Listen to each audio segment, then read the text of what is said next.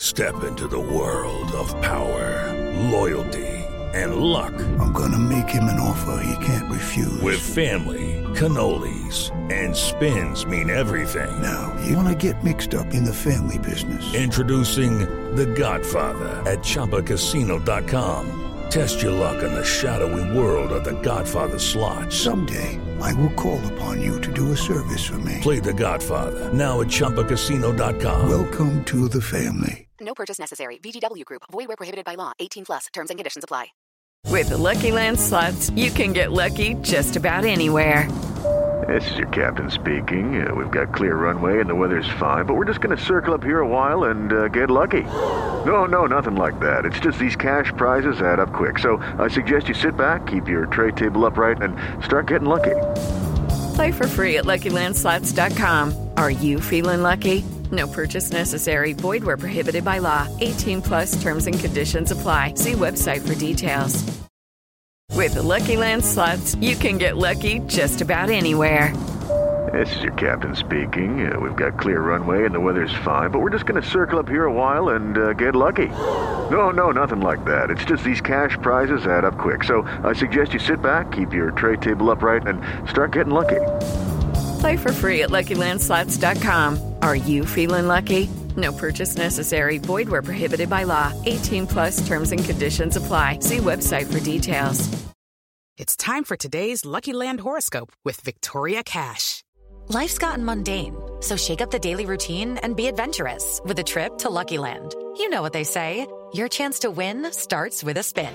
So go to LuckyLandSlots.com to play over 100 social casino-style games for free for your chance to redeem some serious prizes. Get lucky today at LuckyLandSlots.com. Available to players in the U.S., excluding Washington and Michigan. No purchase necessary. VGW Group. Void where prohibited by law. 18 plus. Terms and conditions apply.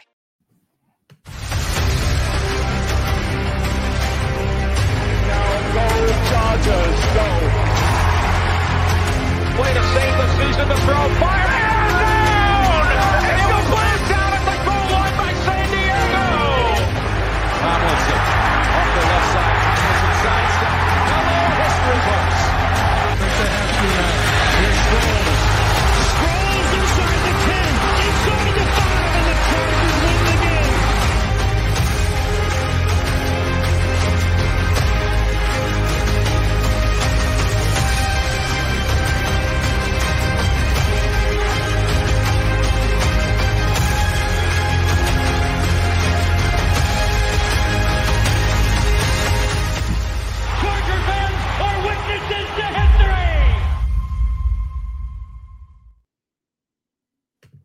What's up, everybody? Happy Thursday.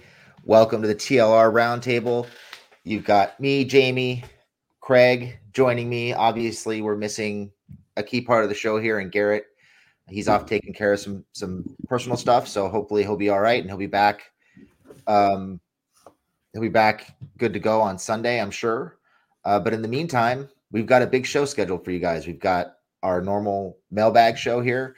We've got some Discord questions. We've got some Twitter questions. We've got the always fun bad tweet section. So we're going to get going on that. But before we do that, I thought it would be a good idea to talk about really the topic of the day, which is JC Jackson. We've all been kind of wondering about it all week. He got, for those of you who don't recall, he was deactivated last week without really an explanation other than Brandon Staley saying this is what gives us the best chance to win right now.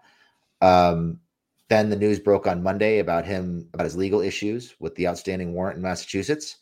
And today news broke that he's saying he doesn't understand why he was benched. So thought it was a good thing for us to delve into. So Craig, why don't you give us your thoughts? What are you thinking right now about JC Jackson, why he was benched and all this mess, what's going on? Well, what I will say first and foremost is I did mention last week that I thought it was awkward that he was benched in the first place. A healthy scratch, because of the three starters, he was the only one that didn't bust a play in week 2. And he actually performed fairly well, at least average. So wasn't necessarily getting a correlation between his play and the fact that he was sat. And then to have his legal issues come out shortly thereafter, it felt too much like a coincidence. The timing's too close together. It feels like something has to be linked there. But then for him to come out and speak about this publicly, first and foremost, it's not a good look overall. Ultimately, things like this, the Chargers would like to keep in-house, I would imagine. But, I mean, he seems to be feeling some level of confusion associated with being sat down. And this doesn't bode well for the heat that's already on Staley. And this was Staley's guy. He was handpicked. So, for this to be the case and, for him to have been sat as a healthy scratch and then kind of unsure about, what's going to happen moving forward. And then Staley's comments, I believe, saying, it's kind of a week-to-week thing and you're earning it. I think maybe people read too much into it, alluding to possibly his work ethic. I didn't take that away from it because we saw his work ethic in coming back onto the field this offseason. But as soon as he did from that catastrophic injury, should I say. But, I mean, honestly, overall, if Staley doesn't get a handle on this, it could get ugly in a hurry. And that's the last thing you need is a 1-2 team still trying to find your bearings. Yeah, I think there's a lot of things that are kind of confusing about this. And also, in addition to being confusing, it kind of feels like Staley's losing credibility in the way this is being handled. And it's a little frustrating. And there are a couple points here. Last week, we had Michael Davis come out and say that he felt like he was struggling playing well because he was being rotated in and out with JC. Then last week, JC is the healthy scratch. Mike didn't play well. We get the news on Monday about JC's legal issues. We have, kind of vague references to JC's work ethic, to how he's practicing, to how he's playing. But we're watching Michael Davis miss jams at the line of scrimmage, get beat left and right. He's having a really hard time keeping up with pretty much anybody right now. So are we going to hold Michael Davis accountable too? Are we looking at having Dean Leonard start a corner this week because both of them are going to be inactive because neither one of them are playing well? That's kind of an oddity for me. It seems uneven to see Michael Davis out there and basically be handed reps after complaining about being, rotated in and out and saying that he can't get into a rhythm. And now JC getting benched. So what's the answer here? Is Mike going to get benched and JC's going to go back in and they're just going to kind of feed these guys egos by handing them reps instead of making them earn more reps? I'm not really sure what's going on there. And then in terms of JC, it's confusing. It doesn't sound like the team explained to him why he was a healthy scratch last week. Just based on what he said in an article that came out on NFL.com today, it just really sounds like they didn't really explain much of anything to him, or at the very least, it wasn't clear if he doesn't entirely disagree with what they told him. So he sounds like he doesn't really know what's going on, which kind of speaks to Staley's credibility right now, because if you've got an $80 million corner on the roster who's a healthy scratch and he can't tell you why, and he feels like he's being treated unfairly after fighting back from the torn patella and the dislocated knee and all the issues that he had, all the health issues that he had coming back early. And he's even saying, hey, what more do you want from me? I come back from this injury and here I am, I'm back. And 2 games in, you're making me a healthy scratch and not explaining it to me. That's kind of a bad look. So are we throwing things against the wall to see what sticks? Are we just appeasing Michael Davis's ego by putting JC on the bench? I don't know what's going on, but none of it really makes a lot of sense. And it's getting to the point where I'm having a hard time believing Staley, because he's giving kind of vague, ambiguous answers to pretty much any question he's being asked. And nothing seems very clear right now, particularly with this issue. So it's one of those things that I think can really eat at a locker room. Potentially, I'm not saying he's lost the locker room. I'm not going there. I'm not in the locker room. I don't know that. But when you have one of the star players saying, hey, I'm one of the best players on this team and I can't get on the field, what's going on? It certainly raises some questions, raises an eyebrow at the very least. For sure. And if this is performance-based, then as you alluded to, then that should speak volumes about what happens with Michael Davis this week, because his play last week doesn't warrant a start this week. And I have a very high feeling that he will absolutely start. We'll see. I mean, that's yet to be determined. But also, I mean, you mentioned Dean Leonard. He popped up on the injury report today with a hamstring situation. So, just kind of adding to the more fuel to the fire here in a situation that's already questionable. And then even in Staley's pressers, I've noticed lately he's become a lot more, I wouldn't necessarily say curt, but he's much more short and precise with his answers. He doesn't give out nearly as much information as he used to. And it seems like he's trying to rein things in. It could be that he's feeling a little bit of the heat, but also it just looks like his philosophy on the amount of information that he's willing to share publicly has actually gone in the opposite direction. So interested to see how things move along from here. And with this game coming up, we'll get questions answered on Sunday. Certain ones we'll be able to see with our own eyes. But this, this whole situation with JC, unless, again, they put a cap on this and figure out a way to get these guys where they need to be, functioning properly, and in some sort of rhythm. I mean, because it's just like anything else, a cornerback position, you have to be out there taking reps in order to get into the floor of the game. We'll see how they manage that. And it could get to be a real problem in a hurry, and almost feels like initially we were complaining about this bye week being as early as it was. Well, it might be necessary at this point. Yeah, with Dean Leonard popping up with the hamstring now and Davis not playing particularly well and Jackson's status kind of up in the air. Now you're looking at a group of 5 corners that looks pretty thin all of a sudden. And you're kind of looking at it thinking, man, it'd be nice to have Cam Brown right now as well as he played in training camp. So a lot of interesting things going on at the corner position. And, like I said, I'm having a hard time buying into what Staley's saying right now. And maybe I could be overreacting. I don't have all the information, and we'll freely admit we don't have all the information on this because they're not sharing much information. But it's and you're also going to be down your top 2 safeties as things currently stand. Although he hasn't practiced yet this week, and it's not looking great. So secondary could potentially be in shambles in the game that they absolutely have to have going into the bye. Yeah, we'll see how things develop, but it's definitely it's a little tenuous right now in the secondary with the top 2 safeties out and Davis not playing well and JC up in the air. So we'll see how things go. So let's go ahead and get into Discord questions to start. So we'll start with the first question from Discord. And Craig, you can go ahead and read the question. Sure. All right. This one comes from Charger Berries. Appreciate the question.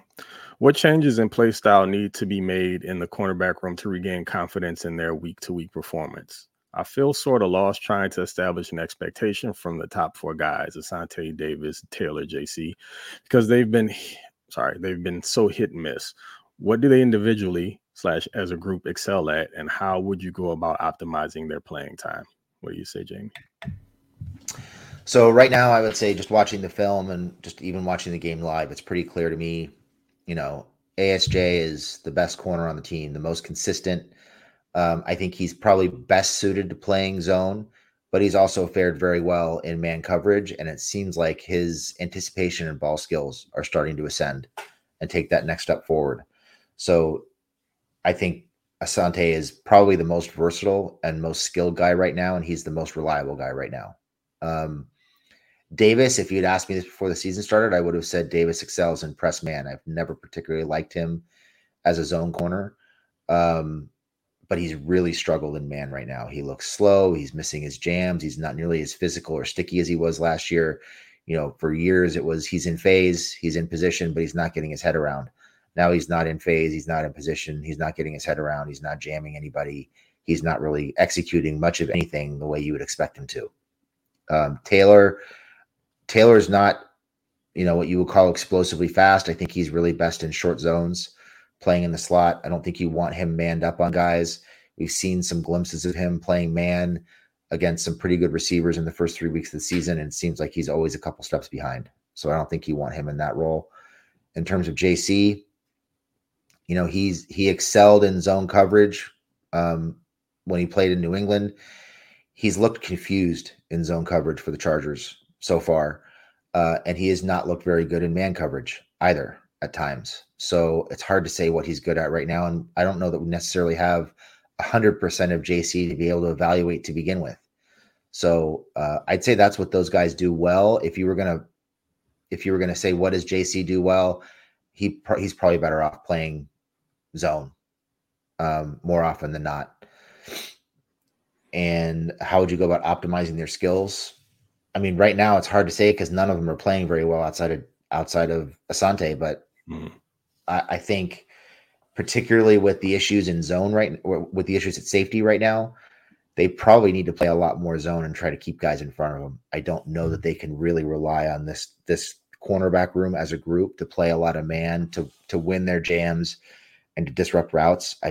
It's just not something that they're doing very well right now as a group. You can do it with Samuel to an extent, but even him, he's going to have struggles with larger receivers at times.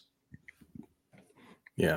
Well, you pretty much took the words out of my mouth with most of this, but as far as just the combination of guys go, historically, JC's been more of a man press guy, but coming back from the injury that he sustained, it's probably not the best way to utilize him right now until he gets back as close to possibly being the old JC Jackson as possible if he can ever get there. He wasn't asked to play a ton of zone in New England, but it's not that he's not capable of it. It's just not what he was accustomed to doing. Asante, again, originally probably best suited in zone. And I still think, like you, he's a better zone guy than he is man, even though he has improved in his man technique, mostly in zone because of his ability to close on balls in short areas. If he can see it, he can get to it. He's a super quick first step, very little wasted movement. The problem with man is, yes, he can get bodied up by bigger receivers. So even if he has decent coverage, he can just, be out-muscled. Michael Davis is not having the type of year we envisioned. Ideally, he's a press man guy. You want to put him on the bigger receivers, or if you want to have a quote-unquote more physical outside presence, he would be the guy to do it. You can even put him on tight ends. It's, kind of what made him special last year, and we're not seeing very much of that this season at all. And as far as Jasir is concerned, definitely a slot guy. I don't like what I see from him on the outside. He's another guy that I think is best suited to see the ball in front of him, keep it in front of him pretty much as you can, instead of having him run in phase with guys with his back to the ball. Probably at this point, a better tackler on the inside than ASJ is. But outside of that, I guess ideally what you would want to do in a perfect world is kind of mix and match what they're best at and maybe utilize it on different sides of the field. Say, for instance, kind of mix match coverage where to the boundary, you might play a little bit of man with the sideline as a second defender. And to the field, you could play zone and play zone in the middle of the field as well. So almost sort of cover six-ish, except for with the corner on the towards the boundary playing more man. So ideally that would work if everyone was playing up to their abilities. But just like you mentioned, at this point right now, to keep things simple, number one, they still don't have the defense down as currently constructed. So that's already a problem. You don't want to make things any more complicated than they have to be. But, zone is probably the safest thing for them to do because they still do have athletes out there. And I think for the time being, everyone keeping the ball in front of them and, defending their various zones, getting proper depth, and just if you got to play, bend, don't break, then great. But I don't think you can get very fancy. It wasn't a good idea to start the season. And with all of the guys that they have down in the secondary right now, I wouldn't go that route either. Yeah, I totally agree. I think, there's part of me that almost wants to see Davis on tight ends right now. But you can't really do that because then you've got to put Taylor outside if JC isn't active. So until we get some clarity on where JC is physically and in terms of just being back up to speed, because like you said earlier, it's like any position, you have to have reps. And especially when you're coming back from an injury, it's one thing to be 100% physically and be medically cleared to play.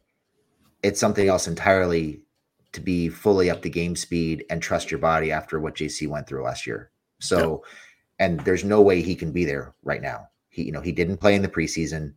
He was getting, kind of rests and breaks during training camp, which isn't going to get you full game speed reps anyway.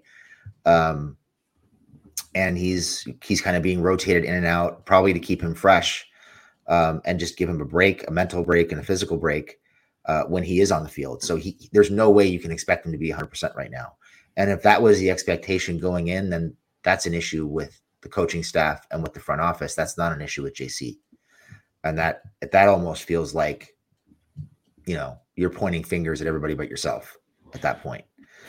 So maybe if JC gets back, he gets back on the field and he's healthy and he's up to speed, maybe then you can start talking about mixing and matching with Davis and matching him up against some of the bigger tight ends and letting him run with those guys. But right now, especially if JC isn't available, Davis has to be outside. You got to have Asante and Davis outside. You just don't have a choice. Especially if Leonard isn't healthy. You just don't have anybody who can play outside. So good question, Chargers Berries. Thank you. Next question.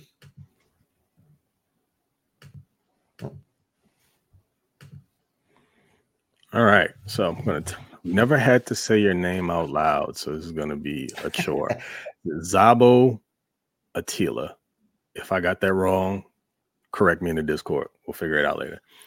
I know you all said in After Hours yesterday, so our last week's show, that they don't have a plan for QJ. But would you think that they kind of have a plan and maybe it's more of the lack of trust from Herbert? I mean, even Palmer was rarely targeted by Herb last year until he had nobody else left.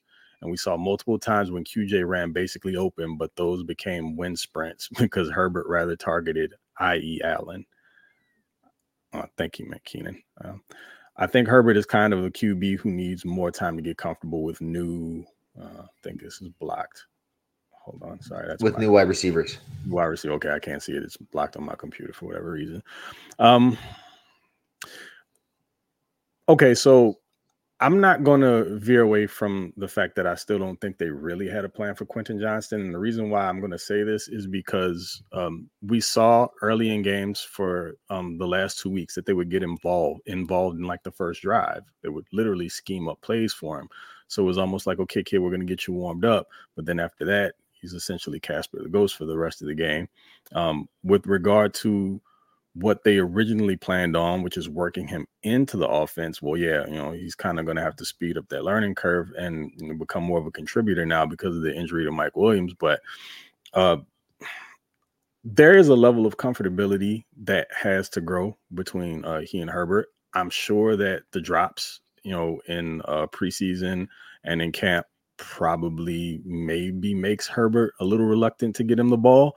And I mean, when you have a safety blanket in Keenan Allen, I mean, let's be honest, it's not just a Herbert thing. That's who Keenan is and who he was for Phillip Rivers, actually, for, different games at a time.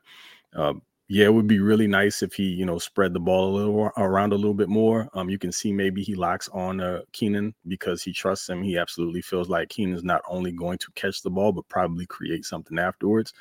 You saw that in last week's game. There were a couple plays where, QJ came streaking open and Herbert just passed on him to make what appeared to be like some more difficult passes to like Keenan. But when a guy's going like that and, he's got nearly 20 receptions, then I think you just want to feed the hot hand. I do agree that, with that being said, that Herbert's probably someone who needs to grow his trust with his receiving core. He did seem to have a better connection with Palmer when he became the number one guy, but it just honestly feels like whoever the number one guy is who he's going to put the most trust in. And a lot of those plays are drawn up for that guy. If that guy is open, Herbert's probably going to get him the ball. But as the year goes on in this offense, I do see that, or I foresee that he's going to grow a level of comfort with the rest of the wide receiving core. Some of those younger guys are going to contribute a bit more. And also, you probably don't want to overdo it with Keenan. I know we all love seeing him, go for those records last week, but he is 30 plus and not a spring chicken at all. So probably do you well to get some mileage on some of those other guys and keep Keenan for those key plays. And yeah, absolutely look for him on those gotta have it downs, those third downs, because he is more of a third down chain mover. But as the season goes along, you'll see him progress with the other guys. I'm pretty sure of it.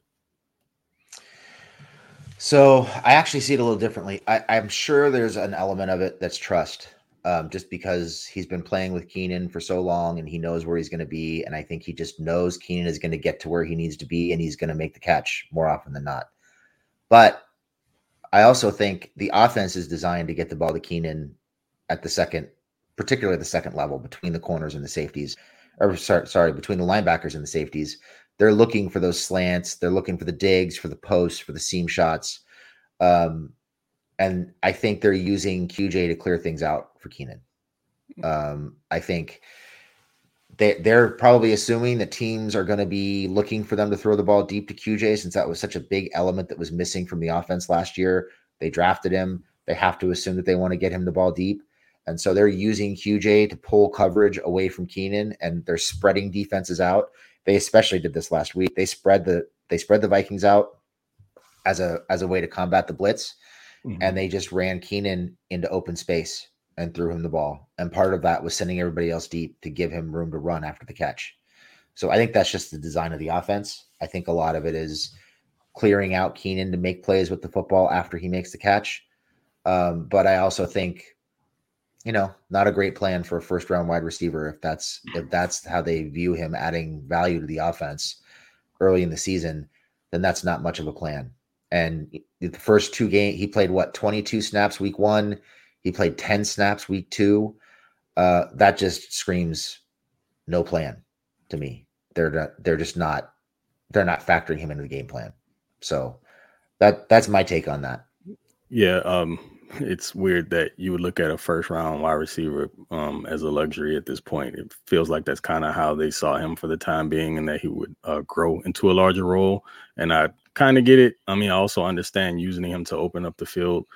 But I mean, a lot of those plays that were being run, and we say this every week, those jet sweeps, some of those screen passes that didn't need to go to Mike Williams should absolutely have gone to a player that essentially specializes in run after the catch and plays very well in short areas. So we're going to get to see a bunch more of them now, I would suspect. So hopefully, if there wasn't really a plan, they've spent this last week concocting one.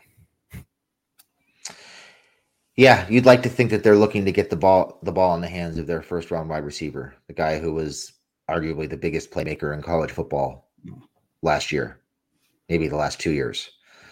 So you'd like to see more of a plan in that regard. I've seen people talking about, missing the jump ball element with Mike out and them just sliding QJ into that role. I hope that's not the plan. You mentioned the jet sweeps, you mentioned the screens. There are ways to get QJ the ball to take advantage of what he brings to this offense that it has so sorely lacked for the last couple of years. And just throwing him jump balls is not the way to go about it. So hopefully we're looking at, some of those screens, jet screens, smoke screens, jet sweeps, things like that, to get the ball in his hands early and let him create with the ball in his hands. Also, some of those slants that Mike was running, particularly against the Titans in week 2, some of those dig routes, post routes, things like that, those are good opportunities to get the ball to QJ in space too. He can do more than just run the deep ball. He's not really a jump ball receiver, not that physical. But I think he is capable of creating some separation. So hopefully they take advantage of that. Yeah. Next up. With Lucky Land Slots, you can get lucky just about anywhere. Dearly beloved, we are gathered here today to... Has anyone seen the bride and groom? Sorry, we're here. We were getting lucky in the limo and we lost track of time. No, Lucky Land Casino, with cash prizes that add up quicker than a guest registry. In that case, I pronounce you lucky. Play for free at LuckyLandSlots.com. Daily bonuses are waiting. No purchase necessary. Void where prohibited by law. 18+. Terms and conditions apply. See website for details. It's time for today's Lucky Land horoscope with Victoria Cash. Life's gotten mundane, so shake up the daily routine and be adventurous with a trip to Lucky Land. You know what they say. Your chance to win starts with a spin. So go to LuckyLandSlots.com to play over 100 social casino-style games for free for your chance to redeem some serious prizes. Get lucky today at LuckyLandSlots.com. Available to players in the U.S., excluding Washington and Michigan. No purchase necessary. VGW Group. Void where prohibited by law. 18+. Terms and conditions apply. Okay, cool. Uh-oh. Can't see the name. Oh. Is that you? Leogal, I think. I think it's just the way the PDF copied. Okay. Sorry, sir. Can't see your name or ma'am. Do you think Murray's improved performance the last 2 weeks has any correlation to him wearing the green dot? Maybe Staley being in his ear a little more has helped him, or maybe it's just coincidence. What do you think, Jamie? I don't know that you can necessarily draw a straight line between him wearing the green dot and him playing better. He has been better. He's not a complete liability. He's made some plays. He made a couple of huge plays, obviously the pick to end the game last week. He had another tackle on the goal line that kind of set up that pick in the red zone. The sack the week before, he has definitely flashed. Part of it could just be him getting comfortable in the system. Part of it could be them simplifying things for him. It seems like they're just letting him come downhill more. I don't think they're asking him to read as much, and they're just kind of cutting him loose to be an athlete and a playmaker, and that's paying off. You can see him penetrating, getting downhill, and being in a position to make more plays. Still not very good in coverage, but getting better against the run and as a blitzer, which is encouraging. So, year 4 in the league, year 3 in the system, he should be getting better at this point. So glad to see that he is. But I just think it's a function of, healthy offseason, consistent reps, simplifying things for him, and maybe just not asking him to do quite as much. Yep, right there with you. He's always been, his greatest asset is he's a see ball, hit ball guy. Never been much of a read and react. And I also noticed that as well. It seems like things maybe have been pared down for him a bit. As far as him wearing the green dot is concerned, I think there's a little to take from that, not necessarily the level of communication between he and Staley. Maybe he just feels a greater sense of responsibility and it's helping him in his focus. Just feeling like the defense is relying on him to relay those plays. And I think there's something to that, feeling like you're more important in the defense and it possibly helps you step up, in addition to kind of simplifying his role. You're seeing him scream downhill against the run. He knows what gaps he's supposed to attack. I mean, it's still not perfect. At times he will be overly aggressive and overrun plays. It happens, but he doesn't look like he's thinking. It's literally the snap of the ball. He takes off. He almost seems to know where those gaps are, where they're going to develop.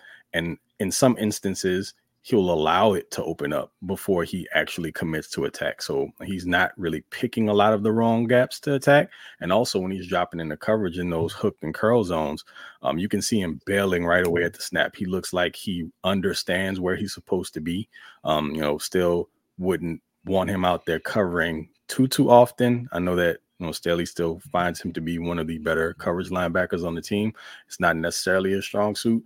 He does have the athleticism, but I am seeing the improvement in not being as hesitant, not following window dressing behind the line of scrimmage, not necessarily biting on play action fakes, staying home, and then, getting proper depth. So I think that's all you can ask for at this point, is for him to not be a complete liability, which is what I was absolutely afraid of once Kendricks went down. I thought that was probably going to be the weakest link on the team, essentially having someone who hasn't proven himself at a position that he's not thrived in. He was kind of pigeonholed into, that he wasn't necessarily made to play next to a backup linebacker. Didn't like the prospects of that, but like I said before, you got to give him credit. He's actually playing very well, particularly these last 2 weeks. So hopefully he can keep it going. Next, we're going to go on to some Twitter questions. So our first Twitter question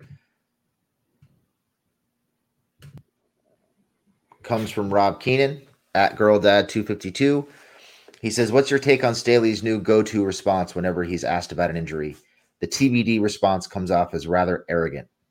What do you think, Craig? I don't think it's arrogance. I think with everything that's going on, personally, I feel like he doesn't want to commit to anything, because I think he knows that a lot of what he says is in question now.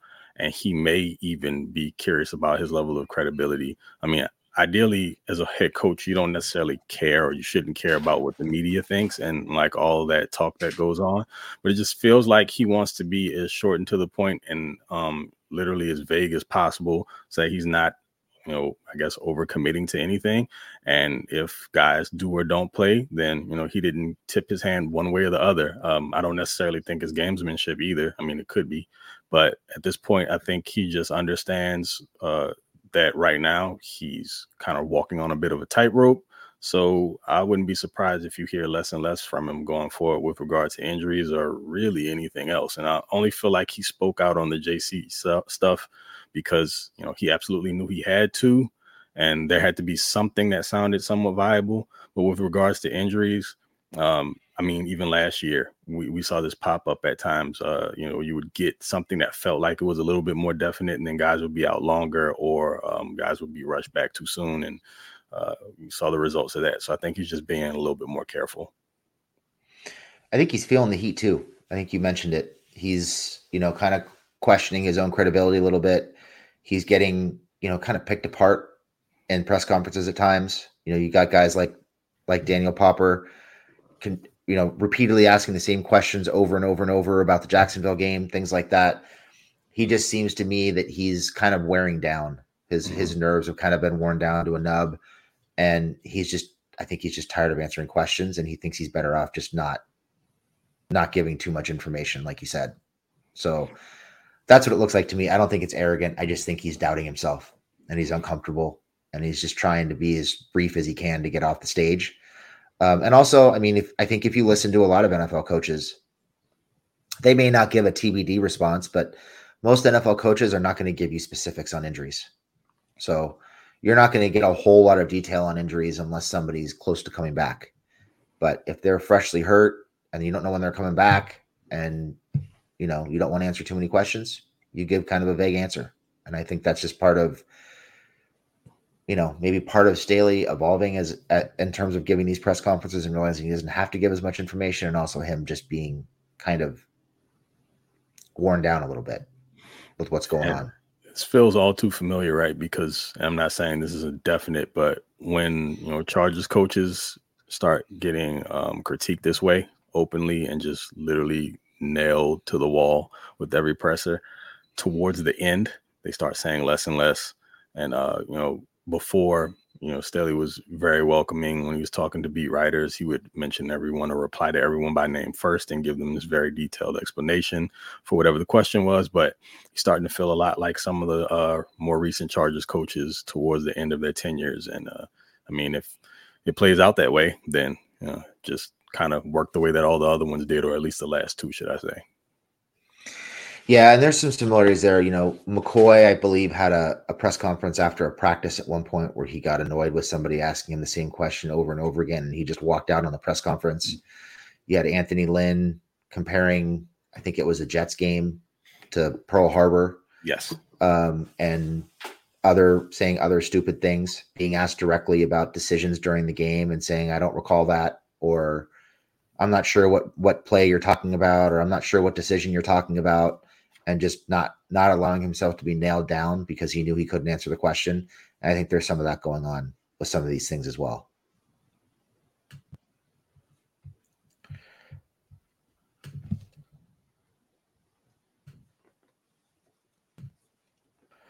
Next question is from Austin McWalter. He says, hey guys, how would you play Devontae Adams this weekend? Craig?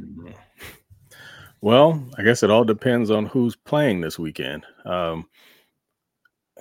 Problem here is if you have, Mike Davis should be available, then I would let him take his turn first. If he can at least be serviceable against him, then you ride it that way and allow him to follow him around.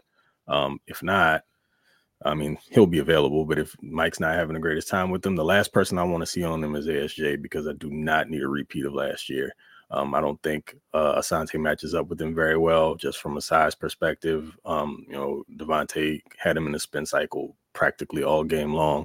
And then there's the route of rolling coverage to his side every time, just keeping top over him and having a cornerback attached to his hip.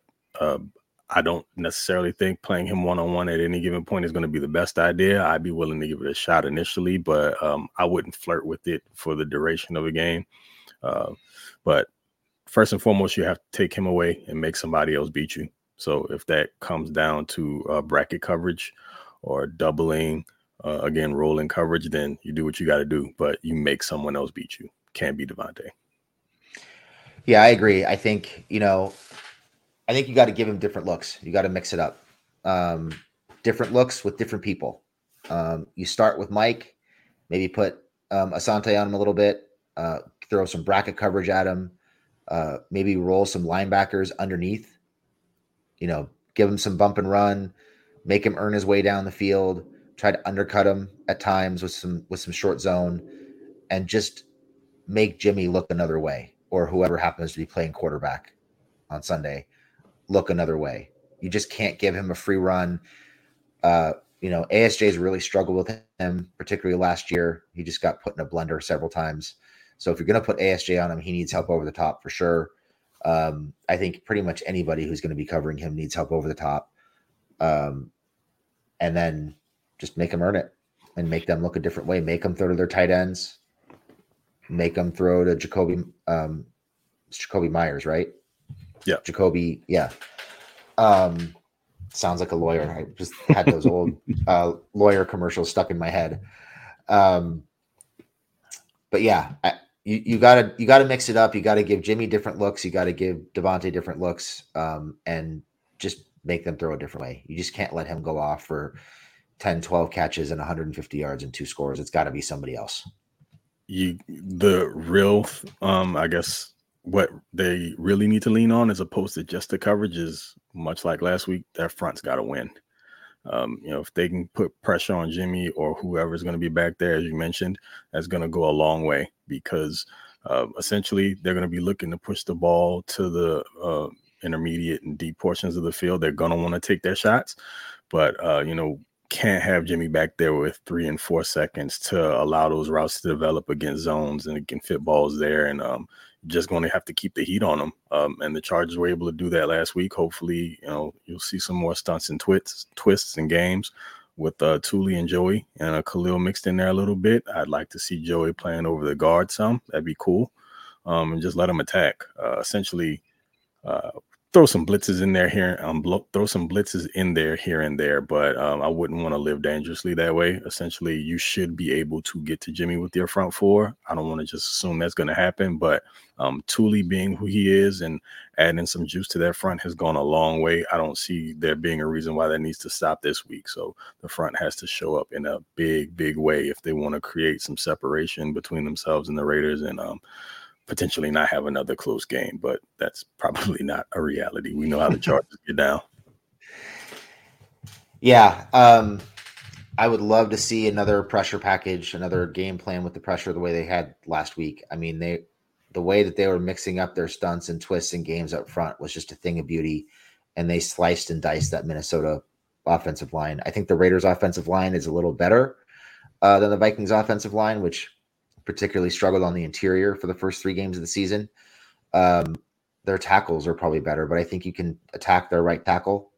I know I'm going to butcher this name. I think it's Jermaine Illumineur. I'm sure I totally butchered that, but they need to attack him. I think they need to attack the left guard and the right guard at times too, and just confuse them and create as much pressure up the middle as they possibly can, as quickly as they can, to make Jimmy or whoever's back there hold the ball and second guess themselves. Ideally, I think you want to be able to cover the Raiders with 7 as often as possible. Yeah. Maybe go to 6 on occasion on some big downs, but you don't want to have to blitz more than you need to. Yeah, got to win with the front coverage behind it. So this is another Kenneth Murray question. It seems like Kenneth, this is from Templeton Sinclair at Scott with new hat. It seems like Kenneth Murray has been making a bunch of good plays the last 2 games. Is he actually turning into a serviceable player, or is it an illusion? I'm going to say I think we're seeing some level of growth in Murray. Is he serviceable? I think we'll find that out once teams start attacking him more in coverage, which we'll probably see more of this week. And we'll probably see a lot more downhill running from the Raiders this week with Josh Jacobs. So it'll be interesting to see what they do or how Murray looks, with an efficient running game, with a productive running game. Because last week, the Vikings ran the ball well, but they weren't really known for the running game. This week, they're going to have to focus on it. So I think he's getting better. Is he serviceable? We'll see once teams start picking on him in coverage. Oh, yeah. You hit the nail on the head there. It's really going to come down to when teams just decide that they're going to cram the ball down their throats. And if last week was any indication of what the run defense is going to bring to the table once again, then it's probably not going to go all that well. You've got more of an elite back on the Raiders side of things, and I'm sure that they want to run downhill. So I'm not necessarily certain at this point that he's proven himself to be much more sound against the run when he can't be kept clean. He's not really good at shedding blocks at all. So when guards can get to the second level and stick to him, it's pretty much a wrap. Even tight ends, to be honest with you. So for the time being, he's had a couple of good games where he hasn't necessarily been exposed. And I think that when you start wearing on him in the run game, then when you open it up to the pass, therein lies the problem, because that's when those false steps start again and you can get behind him. You can get him, kind of flustered, not exactly getting proper depth, and then it kind of goes all downhill from there. So right now, I think you are seeing some improvement. That can't be denied at this point. He's definitely stepped up these last 2 weeks. Week one, not necessarily, but that was a different animal playing against the Dolphins in that passing attack and what he was asked to do. But as long as he can be kept clean, and, he's not having to overthink, then, yeah, he's a serviceable linebacker. But again, as we both said now, he's going to get a test this week, because I can foresee the Raiders just deciding they're going to line it up and run it right at him as many times as they can, which is another reason why you have to get them out of their game plan and hopefully score some points and get up on them early. So I think it's going to be key. All of that helps to protect Kenneth Murray. Agreed.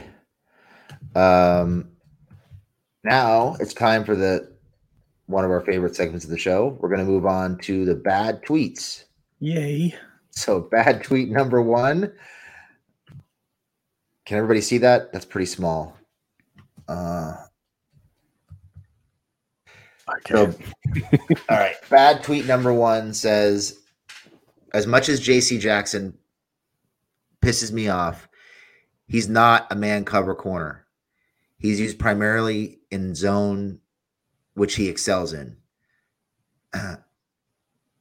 That's how the Patriots used him. Never like this. A good zone defensive system, and he will be a lot better than he has been. I promise you.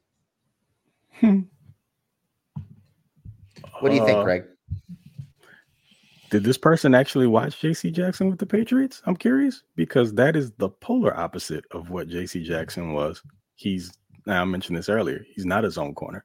I mean, they are mixing it in here. He's playing more of it with the Chargers, but that's not what the Patriots like to do at all during this time. They like to line up and play man-to-man. That was their thing, and they had the guys on the outside to do it, and JC's claim to fame and being Mr. INT was because that he was a sticky corner, and if he got his hands on you, can pretty much stay in anyone's pocket.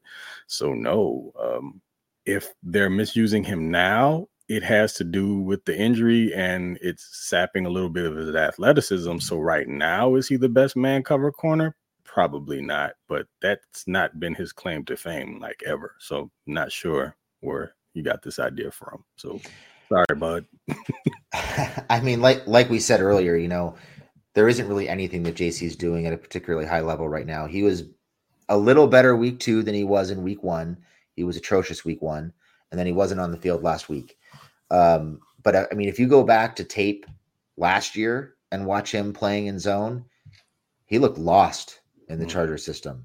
I mean, they were playing quarters, they were playing cover 6, and he was just letting guys run right by him.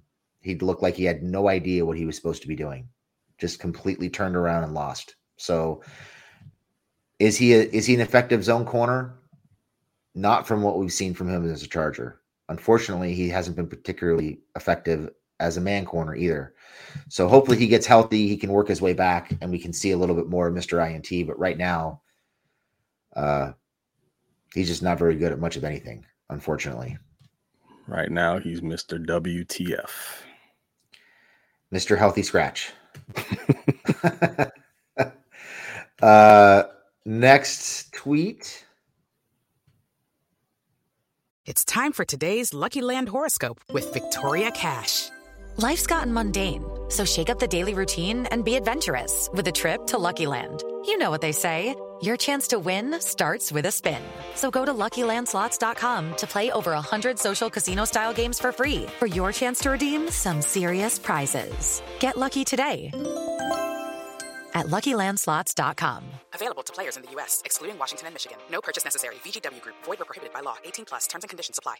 Hello, it is Ryan, and I was on a flight the other day playing one of my favorite social spin slot games on ChumbaCasino.com. I looked over at the person sitting next to me, and you know what they were doing? They were also playing Chumba Casino. Coincidence? I think not. Everybody's loving having fun with it. Chumba Casino is home to hundreds of casino-style games that you can play for free anytime, anywhere, even at 30,000 feet. So sign up now at ChumbaCasino.com to claim your free welcome bonus. That's ChumbaCasino.com and live the Chumba life. No purchase necessary. VGW Group. Void where prohibited by law. See terms and conditions. 18+.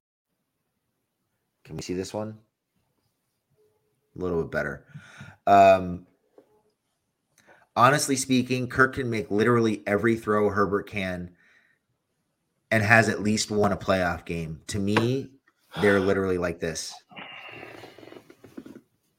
For tweets like this, Craig, we have a mantra here on the lightning round, and that is people are dumb.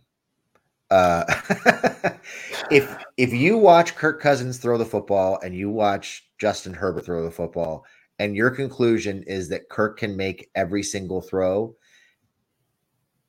I don't know what you're watching, because there is no way that Cousins can make some of the throws that Herbert made last week. I mean, just take the one that's been all over social media this week.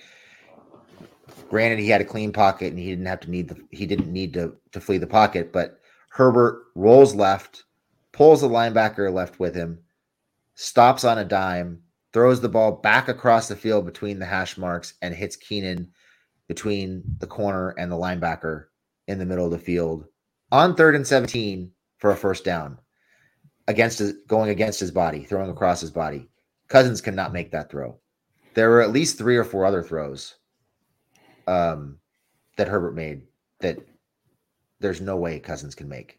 So I'm sorry. The arm talent is nowhere near the same. It's not comparable in the least. And you might want to find a different sport to watch if your conclusion is that that Cousins can make the same throws that Herbert can. It's not remotely true. In scenarios like this, I just ask the question. This is all I ask. Show me the evidence. I just need to see it. Like, otherwise you're just coming on here and you're saying anything just for the hell of it. And sometimes it feels like trolling, but it feels like this person genuinely believes this. I'm going to assume that they're probably a Viking fan. Maybe. I don't know. The only thing that's similar between like Kurt and Herbert are that they're like kind of cookie cutter guys. Like, nice guys, good guys, not really much of an edge to them. Like, that's where the comparisons end. I've not seen in my life Kirk Cousins make a throw like the one Jamie just spoke to, or for instance, like the laser to Donald Parham from like 7 to 10 yards away, however along that distance was, in a keyhole in between a safety and through a linebacker. Never really seen Kirk try anything like that. I would like to see it because I'm sure it wouldn't fare all that well and probably make for an interesting highlight as it being a pick going the other way. And just some of these throws that Herbert makes down the field, there's nothing in comparison that Kirk Cousins has ever done. Most of Kirk Cousins' big throws that I've seen have been to wide open receivers. I'm not trying to take anything away from him. You still have to be accurate enough to complete the passes. So it is what it is. But from an athleticism standpoint, from an arm talent standpoint, and also everything that a quarterback is asked to do, essentially it's all falling on Herbert's shoulders. Some people would argue that Kirk kind of has to be that guy for the Vikings too, but no, there are a couple guys that are difference makers on that team too. And just comparing the two is downright ridiculous to me.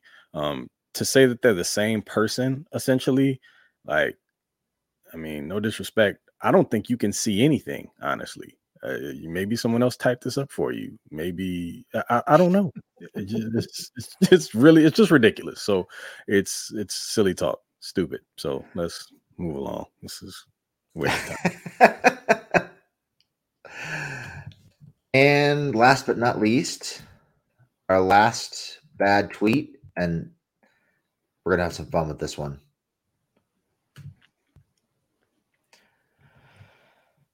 I feel like it's not Telesco's fault on the Chargers. Even though he has some mistakes in the past, like not giving Herbert consistent O-line, a few draft misses, etc., he has set up the roster to win in general. He also has solid contracts and finds diamonds in the rough. I'm not really sure where to begin with this. First of all, Telesco doesn't sign the contracts. That's Ed McGuire. So one of your points to credit Telesco, not accurate. McGuire is the capologist. McGuire is the guy that does the contracts. That doesn't even fall on Telesco's lap. So nice try. Diamonds in the rough. How many diamonds in the rough has he found? How many mid to late round picks have we seen Tom Telesco draft who actually step up and contribute on this team?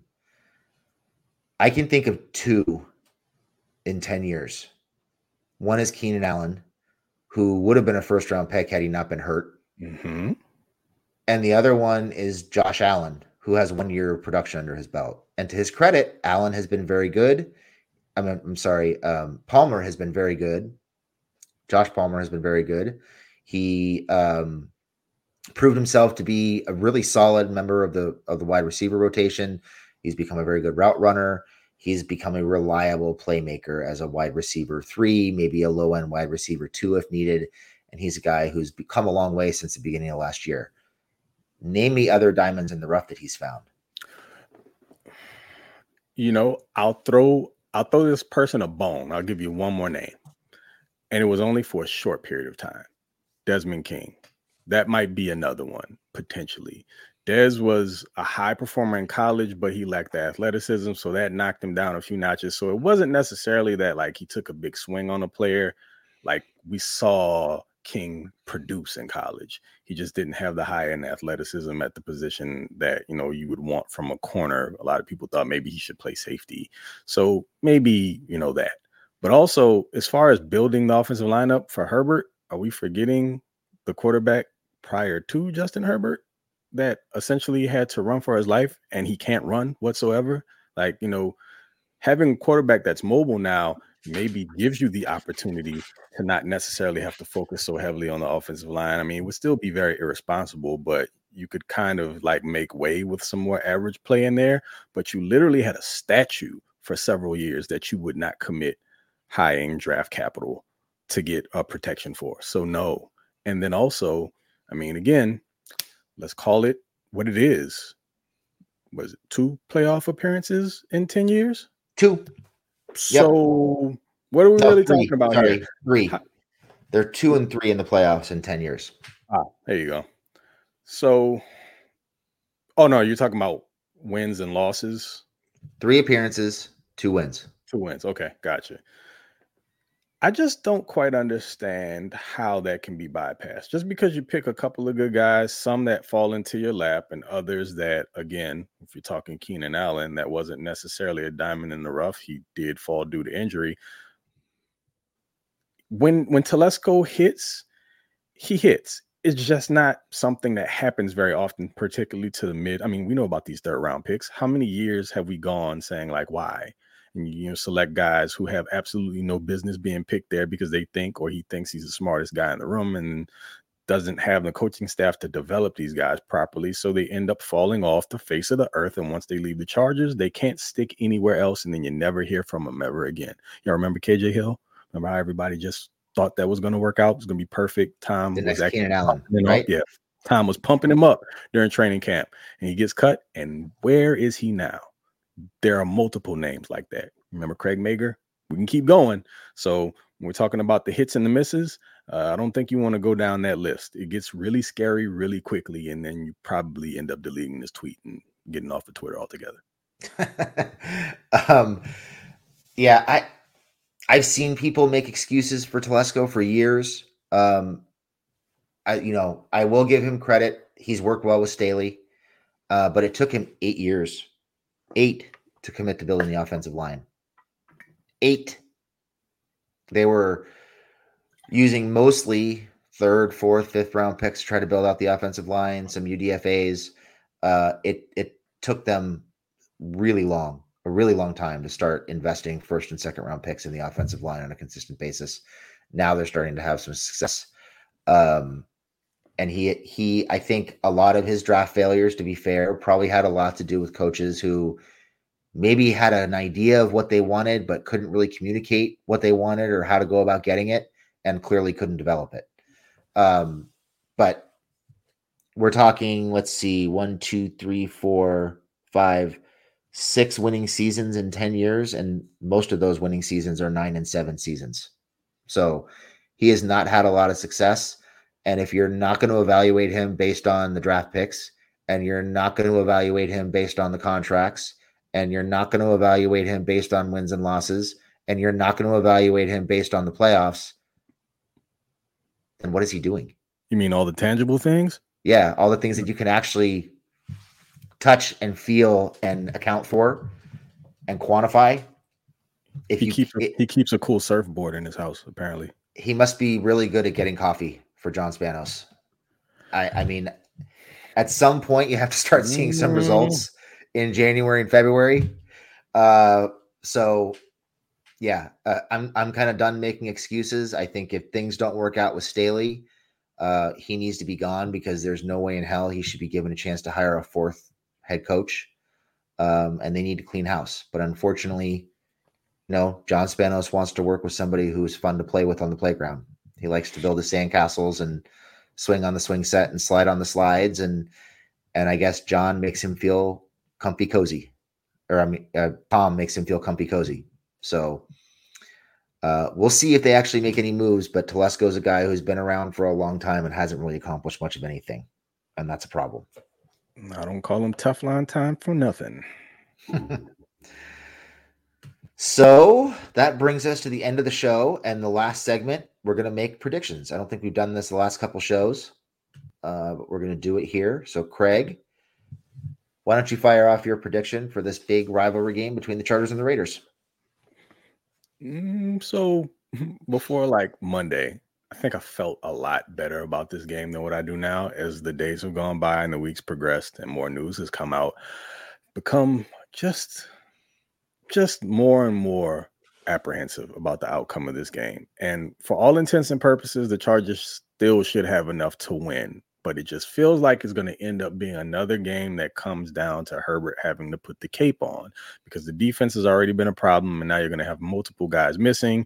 And so hopefully that means the defense overall gets pared down, and maybe that helps things along, but I don't know. With that being said, I'm going to say the Chargers win 28-20. I don't feel really, really confident in that score. I have a strange feeling it will end up being a tighter game than that. But, again, for all intents and purposes, this should be a game that the Chargers should win regardless of what's going on defensively.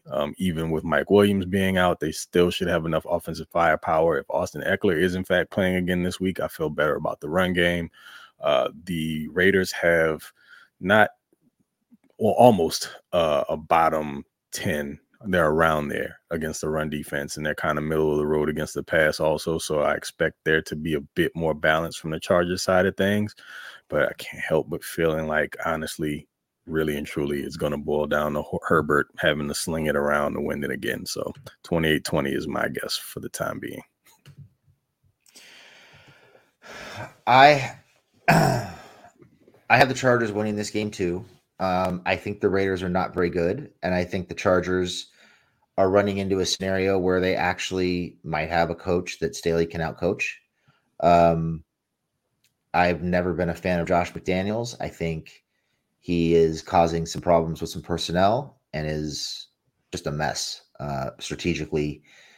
Maybe good schematically, but just not a very good coach overall, and has a hard time managing people. So I'm going to say the Chargers win this game. I think Herbert goes off. I think we maybe see a 400-plus yard, 3-touchdown type performance from Herbert. And the Chargers will probably run the ball well. I'm going to say Chargers win it 31-27. So, yeah, a little bit closer. Yep. Yeah, makes sense. Again, when we're talking about guys who somehow end up with coaching gigs that truly, genuinely don't deserve it, and this is his second stint. I don't get what McDaniels is doing, but man, give me some of that, man. I don't know if you know where the bones are buried or what, but it just seems like it's a dumpster fire anywhere he takes over. And, we saw this with the Broncos. Now it's the Raiders' turn. And you can see all the news coming out with some of the players, one in particular who I'm not going to name because that guy is dealing with some stuff right now. Hopefully he gets whatever help he needs. But I don't trust McDaniels to be able to pull it out. And again, this is the Chargers we're talking about. They love trap games. Just don't let it be this one. I'm going to throw this up here. We'll talk about this before we go real quick. We were talking about diamonds in the rough, and Hannah Deary lists Salyer, King, Jasir Taylor, Kaiser, and Drew, assuming he's talking about Drew Tranquil. But overall, Tom Telesco is a failure. 3 playoff appearances is pathetic in a decade. So we already mentioned King. Drew, all right, he was a mid-round pick. I think he was a 4th-round pick. I'll give you that one. Taylor is a 6th-round pick, is a guy who we still don't know who or what he is. Nope. Probably limited to being a slot corner, maybe playing some safety. I don't think you want him outside. So listing him as a diamond in the rough right now, I think is a little bit premature just because we haven't really seen it yet. Yeah. And Salyer, he was solid last year, although he struggled towards the end of the year in pass protection. He's been pretty good so far this year. Has had a couple bad breakdowns in pass protection towards the end of games. So jury kind of still out on Salyer too. I think we're all excited about him. I like him playing right guard a lot better than I do at left tackle. But we still don't know what we have. So a little bit premature with a couple of those guys. But, Kaiser is a guy they couldn't figure out how to use. He didn't really become a good football player until he left. And I'll give you Tranquil. Tranquil was a solid football player. He was productive and pretty versatile in terms of special teams and defense. What do you think, Craig? But you see, that just actually speaks more to our point here, because look at some of the names you have to grab. They aren't absolutes. There's some guys that are iffy, or guys who haven't actually really proven themselves, or there's not enough body of work to say that absolutely worked out. So you almost kind of, I'm not going to necessarily say you have to reach a little, but there's some questionable names in there. So they aren't just guys who absolutely showed out, and, it's names that, he can put on his resume, put stamps next to, that these guys ended up turning into certified ballers. I mean, a couple of those names, yeah, like Tranquil, we liked him for what he was. He was not a perfect project or product. And we saw that he had his deficiencies. Great special teams guy who ended up getting on the field and being, a relatively good linebacker, but not enough to the point to where they thought highly enough to really, really put the money down to bring him back. They didn't value him that much. So that should tell you what you need to know. I mean, of course, we had the conversations and news that was passed down from Garrett's guy about, the fact that they wanted him back, but at a certain price, but they didn't overvalue him. So again, that tells you what they thought about him as a player overall. So yeah, just got to watch those names, because some of them get a little tricky. And when you start looking again, like the entire body of work, there either just isn't enough yet, or if you go kind of look at statistics and things like missed tackles and just really, really review the tape, in some instances, they weren't as great as maybe you think they were. All right, guys. Well, thank you everybody for tuning in. We appreciate it. Just a reminder, Friday, I got 5 on it. And Sunday will be on at some point in the afternoon with After Hours. Hope you guys are enjoying the daily content lately. I know we're having fun putting it out, and it's been a lot of fun kind of expanding our reach and seeing people enjoying all this extra content. So thanks for tuning in. We appreciate it. Enjoy the rest of the Thursday night game, and we will see you all on Sunday for After Hours. Thank you. Salute.